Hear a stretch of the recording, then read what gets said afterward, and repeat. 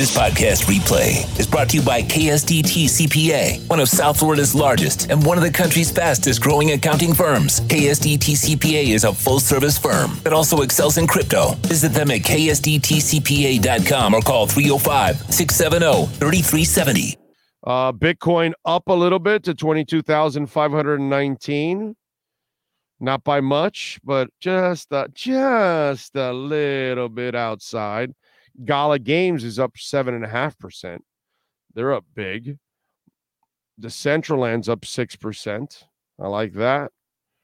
I can go for that. Illuvium up 5%. I like it. Jasmy up nearly 2%. That's a risky coin. Okay. Do your own homework. But I love Jasmy. I love it big time. Big time. But again, do your own homework. It's at half a penny. These are the ones you want to hit. You get them early. Early. Like we did with Alethea. We got it at 0.8 of a penny. And then it hit 9 pennies. So you 9 times your money if you heard me, if you listened to me in August. And by the way, it still has, even on the drop, it's held between the 5 to 6 cent area and never went back down under a penny.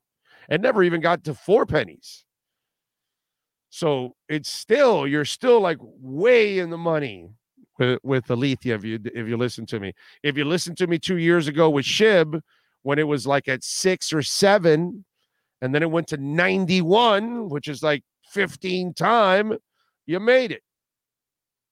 So I'm 2 for 2 in my risky assets. So my other 2 now are Star Atlas, which is just under half a penny. It's like a little over a third of a penny. And Jasmy, which is at half a penny. Those are my next 2 risky ones that I'm waiting, anticipating. Nothing could happen and you end up losing. But, you know, how many of you rode with me SHIB 2 years ago and Alethea last August till now? Huh? You made a lot of money. A lot of money if you went with those 2 with me. Even during a bear market. Wait till we have a bull run. Oh, God. So good. And the dips that were here lately. And by the way, I'm going to get a show tomorrow. I will have a crypto show for you tomorrow. Right after the show, I will do a crypto show.